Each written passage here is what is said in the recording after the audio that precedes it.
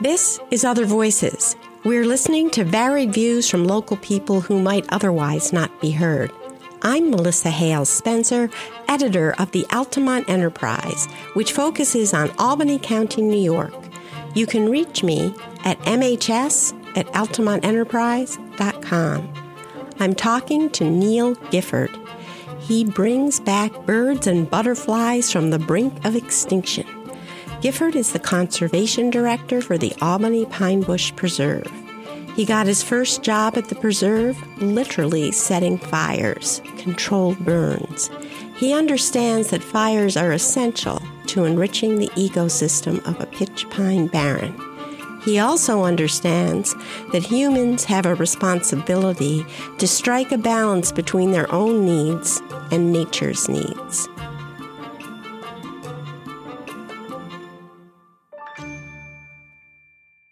Well, I do remember that's one bird call every child used to know because it said its name, right?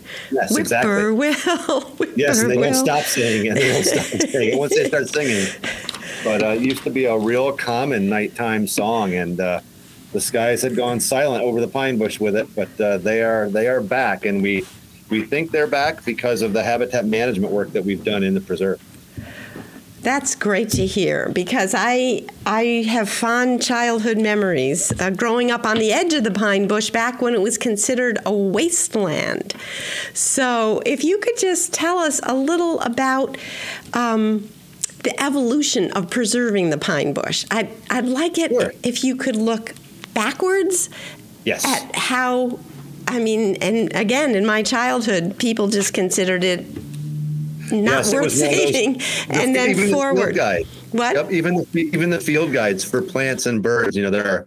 If you read the old field guides, they would talk about a common plant of waste places, and that would be something like blueberry or sweet fern. But the Albany Pine Bush Preserve itself was initiated really in 1988 when the New York State Legislature and the governor created the law that created the preserve and the commission. But before that, the pine bush historically covered at least 25 to 50,000 acres. And as a result of, creating the thruway and other roads and various development, the size of the pine bush landscape shrank to a point where people were concerned about it. In the 70s, scientists started realizing that it supported a pretty rare ecosystem, the inland pitch pine scrub oak barrens, and that the barrens hosted a number of rare plants and animals. And it was in the early 80s mid 80s, when Crossgates Mall was going in and the landfill, the big municipal landfill was expanding, that a local grassroots group called Save the Pine Bush became active in trying to raise awareness for protecting the landscape and protecting some of the rare species here.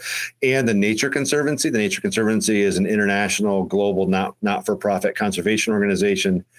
And the Nature Conservancy got involved in helping protect land in this landscape. And ultimately, the law was created in 1988 to create the preserve and to create the Albany Pine Bush Preserve Commission that I work for. So it was really a result of the combined realization of both the loss of this rare landscape and the need to protect it if it's going to persist. And right now you have about 3,400 acres that are protected. Is that right? Correct. Yep. So we're still working on building the preserve. It's not done yet. Ideally, the preserve would be around 5,300 acres. Why is that ideal? So basically, it's the amount of open space that's left that could support pitch pine scrub oak barrens. So the preserve is kind of sandwiched between the city of Albany and the city of Schenectady. And the New York State Thruway, Interstate 90, cuts it in half, kind of on a north-south basis. And within that, there are about 6,000 acres of open space left. And of that 6,000 acres, right, 3,400 of it has been protected as part of the preserve. And there's an additional couple thousand acres that could support that does support remnant pitch pine scrub oak barrens, and that could be restored to pitch pine scrub oak barrens. So our management plan calls for trying to add as much of that remaining unprotected open space as possible to the preserve. And ultimately, we would end up with a preserve that's a little around 5,300 acres in size. And this management plan, does it have a timeline that goes with it? Is there a set goal? Yes and no. So the commission and its partners only work with willing sellers to add land to the preserve, and we can only pay fair market value. So there's a timeline associated with the management plan, and that gets reviewed and potentially updated every 5 years. But that protection plan to build a preserve that's over 5,000 acres is a long-term plan. And we're continually working with private property owners and the three municipalities that make up the commission to add land to the preserve as it becomes available and for purchase or protection. Well, 5,000 acres used to sound like a lot, but when you said it used to be 25,000 to 50,000, I can see you're kind of working against time to quickly collect and protect what's left of it. Is that right? Yeah. Yes. And that's because the pine bush is a number of things. So, of course, it supports the world's best remaining example of an inland pitch pine scrub oak barrens, which is kind of this open savanna habitat dominated by pitch pine. And the understory is it's either a grassy shrubland or a shrubby grassland, but it supports an amazingly rich diversity of rare plants and animals. Plants and animals that are rare generically, but many of those are abundant here. So it's a really important habitat because it supports large populations of some of those really rare species now, including, for example, the endangered Karner blue butterfly. The Karner blue is still endangered, but in the preserve, we have at least 10 to 15,000 Karner blue butterflies a year now for the last 9 years. Well, in my last conversation with you, I was just intrigued because, of course, the Altamont Enterprise has been writing about the Karner blue for decades, and it wasn't until this conversation that I understood it as a canary in the coal mine. We were talking about the southern pine beetle, and when I had gotten the release from the DEC, it sounded so alarmist. And when I talked to you, you made this very important distinction between invasive species and native species like the southern pine beetle. And you said, really, the more important thing is it shows the decline in the environment, and that's what the Karner blue lesson was. Yes. So should we now have hope that you've got 10 to 15,000 of these butterflies that were down to just hundreds, right? Yeah, we only had a few hundred. When I started here, I was a seasonal butterfly technician, a conservation science technician in 94. And we only had a few hundred Karners in the entire preserve that we knew of. So, and the federal minimum, so the U.S. Fish and Wildlife Service has a federal recovery team. I'm a member of that team, and we drafted a federal recovery plan. So range-wide across the Karner's range, there's a plan to get that species off the endangered species list.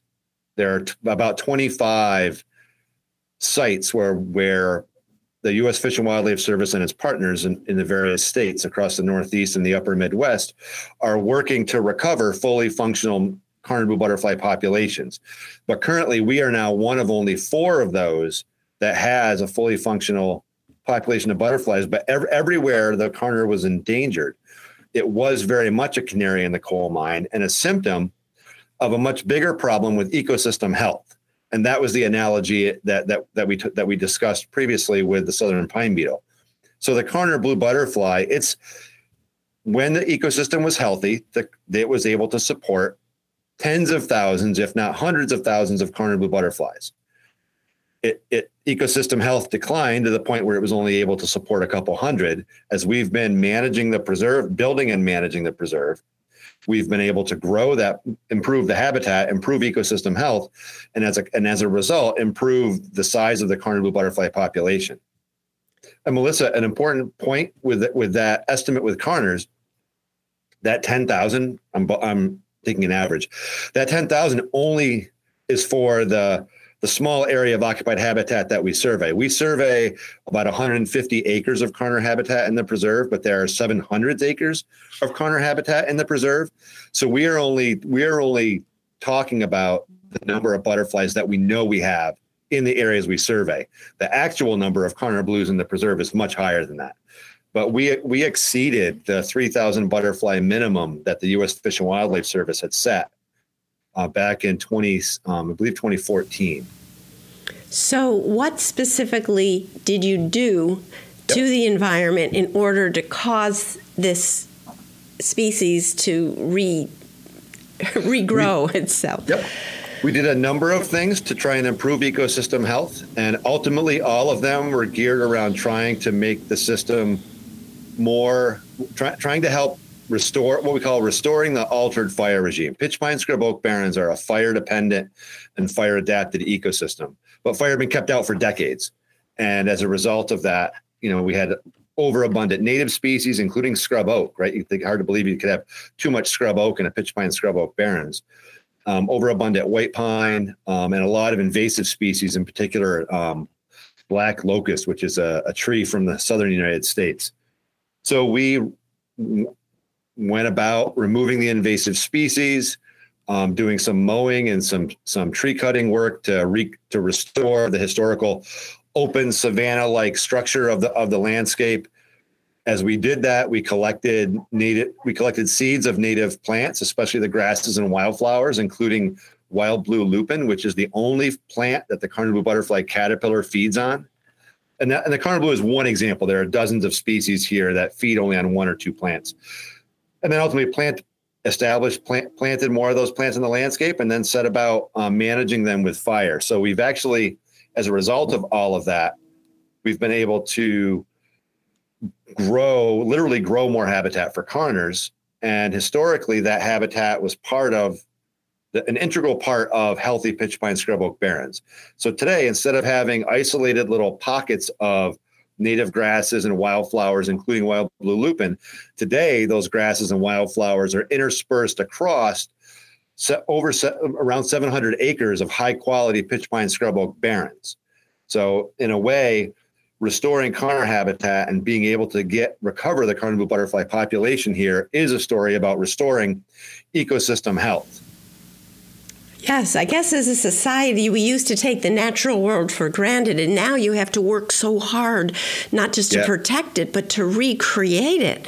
And restore it. And that's the big, and that's why I talked about fire, because ultimately ecosystems are really driven by natural processes. And the best example of that people may be most familiar with is hydrology and wetlands. So wetlands are ecosystems that are dominated by the ebb and flow of water and all that water does in carrying nutrients in and out, creating an environment for plants, and those plants then create an environment for animals. And in many cases, a particular wetland is a specialized type of habitat that has unique plants in it that support particular species of wildlife.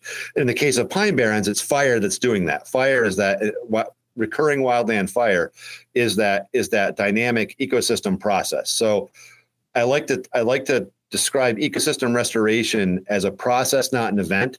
It's not that we just need to do kind of the gardening work of removing the weeds and planting what we want, but really it's about restoring the natural processes that help to maintain that ecosystem in the long term. And fire does a wide variety of things that no other tool in these ecosystems can do. In particular, recycling nutrients in a way that benefits the rare plants. Fire recycles nutrients. How does that work?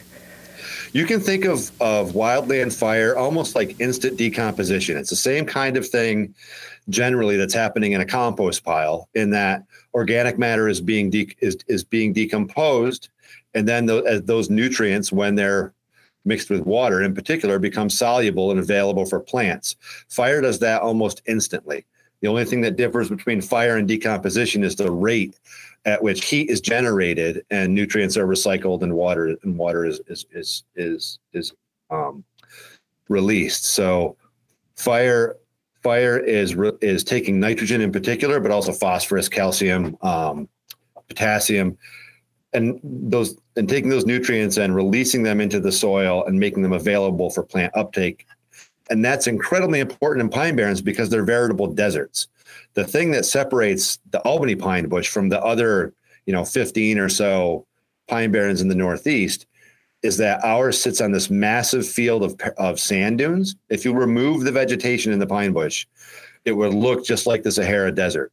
All these little roly-poly hills in the Albany pine bush are actually sand dunes deposited by wind after the last glacier receded. So you're right, nobody wants to garden in sand. It doesn't hold water. It doesn't hold nutrients. So what fire does is it's constantly recycling those nutrients every few years and giving the plants a kind of a shot in the arm of nutrients. It's not so much that these plants can't grow in more enriched, better, fertile soils. It's that they're quickly outcompeted. The plants here in the pine bush are especially adapted to growing in, dry, droughty, nutrient-poor sand, and fire periodically helps rejuvenate those nutrients and give them just a little edge that they need to continue. Interesting, just fascinating. But so these 15 other barrens in the Northeast are not on sand; they're on some other kind of soil. And you mentioned early on that worldwide, the pine bush barrens is one of the best. Could you just kind of give us a thumbnail of what else is out there in the world and what makes the pine bush the best? So there are fewer than 20 pine barrens, and they're a northeastern phenomenon. Many of them do grow on sand, but they're growing on flat sand deltas from previous glacial bouts where anyway, they grow on sand, or they're growing on rocky outcrops. So in the Shawangunk Mountains, there's pitch pine, scrub oak barrens on top of the ridge, but there's almost no soil. The biggest example is the New Jersey pine lands. That's a coastal pine barrens. The Long Island Central pine barrens is another example of a coastal barrens. And then you have these islands of about 15 others dotted across the Northeast, also on glacial sand deposits, but they're all relatively shallow and relatively flat. And that's what separates the Albany pine bush from all the rest, is that it sits on the largest field of sand dunes east of the Rockies that's not on the coast. It's one of the things that helped us get the National Natural Landmark designation in 2016. Because you're inland and you're... So and the dominant plant species in these barrens are somewhat similar. They're mostly pitch pine, huckleberry, and blueberry, and some scrub oak. And then each of them have their own unique kind of spin on other plants, but they're similar. And do you work with other conservation directors, people that are parallel to your role at these other... Yes. And that must be interesting, kind of sharing... Yep. So the in Long Island, there's the Central Pine Barrens Commission. They're doing similar work now. The Nature Conservancy has some preserves in Maine and New Hampshire. We work with the Massachusetts Natural Heritage Program. There's a really nice inland pitch pine scrub oak barrens in Montague in western Massachusetts. So it's a small community. Yeah, and a very specialized community. I'd like to talk a little about you. You mentioned it was 1994 when you came to the Pine Bush as a butterfly technician. Is that what you said? And yes, that was my second job here. Kind of walk us through the 25 years of what maybe go back further. Let's start back further. Sure. Where are you from originally? Originally, I'm from the northern edge of Johnstown, New York. Okay. So up near Caroga Lake. And just tell us a little about your childhood. Were you somebody that was attuned to nature growing up, or how did that work? Yeah, I was always distracted by nature when I was supposed to be doing other things. So, so we grew up on a chunk of property at, outside about 7 miles outside of town, outside of the city. And I was always enthralled with nature and bird feeders and the outdoors. Like so many people now that are working conservation, the outdoors was our playground. So back in the day, your parents would be like, go play, and I don't want to see you until dinner, right after lunch. And we'd be out in the woods all day, playing and exploring and watching wildlife. And there were some rocky patches with pines and blueberries, and, they smelled in the sun. You could smell the pine needles and that. So Yep. And then as a result of that, I was lucky enough to be accepted to go to Paul Smith College after high school. In the Adirondacks. Yep. It was still a 2-year school then, but they had me sold with their 14,000 acre campus in the middle of the Adirondacks on a lake. So I worked there and earned my associates in applied science, and then transferred to SUNY Plattsburgh, where I finished off my bachelor's degree in environmental science and ecology. And then I was invited to stay on there as a Fitzpatrick Fellow to study.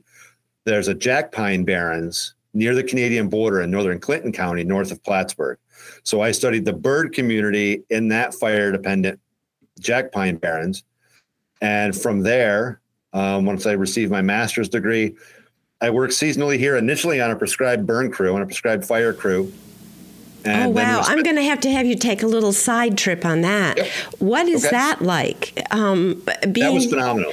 So basically, I was working on a prescribed fire crew, helping to prepare management units here in the Albany Pine Bush, prepping fire breaks, and then working the prescribed fires, helping ignite them and keep them inside the management units, and learning more about prescribed fire at the time. At that point, it was only an 8-week spring prescribed burn window. Today, we burn almost year round. So this really important tool that you've talked about is something that you know hands-on.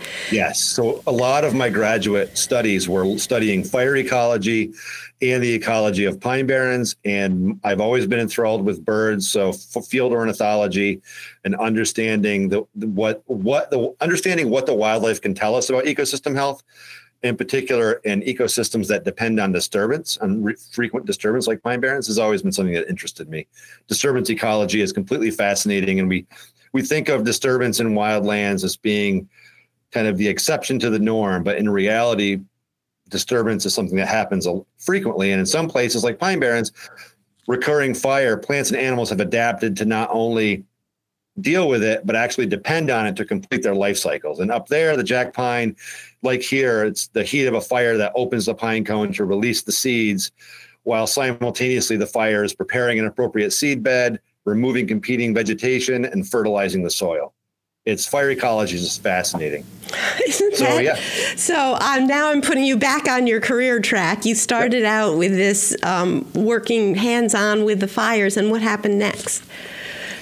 So it was fire and birds. So I worked a seasonal crew here with fire, and then I ended up going to Maine for a summer, working with birds in north central Maine. And then I came back and volunteered here for the summer before I went. I spent 8 weeks in that fall in Missouri on an itinerant burn crew. So we, for the Nature Conservancy, there were 6 of us, and we would camp at various Nature Conservancy preserves around the state, prepping them, burning them, making sure they were out, and then rinse and repeat, and go to the next nature preserve, prep some management units at that site, and burn those. So it was a phenomenal fall of burning in huge prairies and oak savannas and in the Mark Twain National Forest. And then when I came back from that seasonal burn crew job, I worked for Audubon International for a year as an ecologist before the ecologist position opened up here. So in 1997, I guess it was 96. I got married in 97. In 96, you got to get your important dates right. Yes, in 96, I started working here full time as the preserve ecologist, and then eventually the conservation director position opened up. So initially, it was just me. I was the only science person on staff, monitoring Karner blue butterflies and developing the management plans to try and recover that butterfly here. So I helped write the recovery plan in the pine bush to try and, how are we going to try and build a functional population of Karner blues here, and been here ever since. So now I supervise our two scientists and our fire manager, do a fair amount of bird research myself. And the other hat I wear is the director of project review as the conservation director. So the preserve is 3,400 acres in size, but any new development that's proposed around the preserve, those applications come to us, and I get to review those with our technical committee, and then interface with the municipal planning agencies to try and help them understand what the potential impacts are on the commission's ability to create and manage the preserve, and work with the municipal planning agencies and the applicants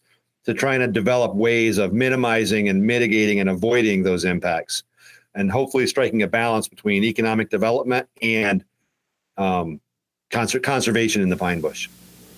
So wow.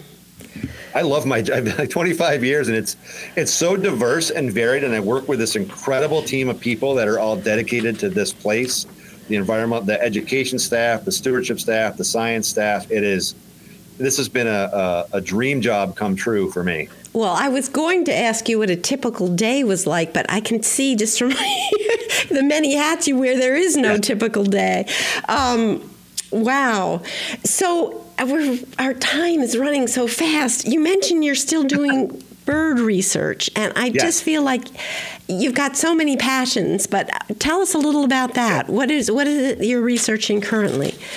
So we're looking at the distribution and abundance of breeding season birds, and in particular, in a section of high-quality pine barrens on Kings Road, we do bird banding. So we have listening stations across the preserve, and we can identify birds by ear, so we can from that figure out what species we have in the preserve and how many. And then the bird banding allows us to look at the specific population dynamics. So by having birds in the hand in one spot over time, and we're recapturing a lot of birds, so we band birds. So we catch the birds, put a metal bracelet that we get from the USGS on their legs, and we're able to look at the relationship of males to females, young birds to old birds, because we can age them, and look at survival from one year to the next, and really get a really nice window on ecosystem health. We're humans, right? I don't live in this system. None of us inherited super high quality barrens to manage.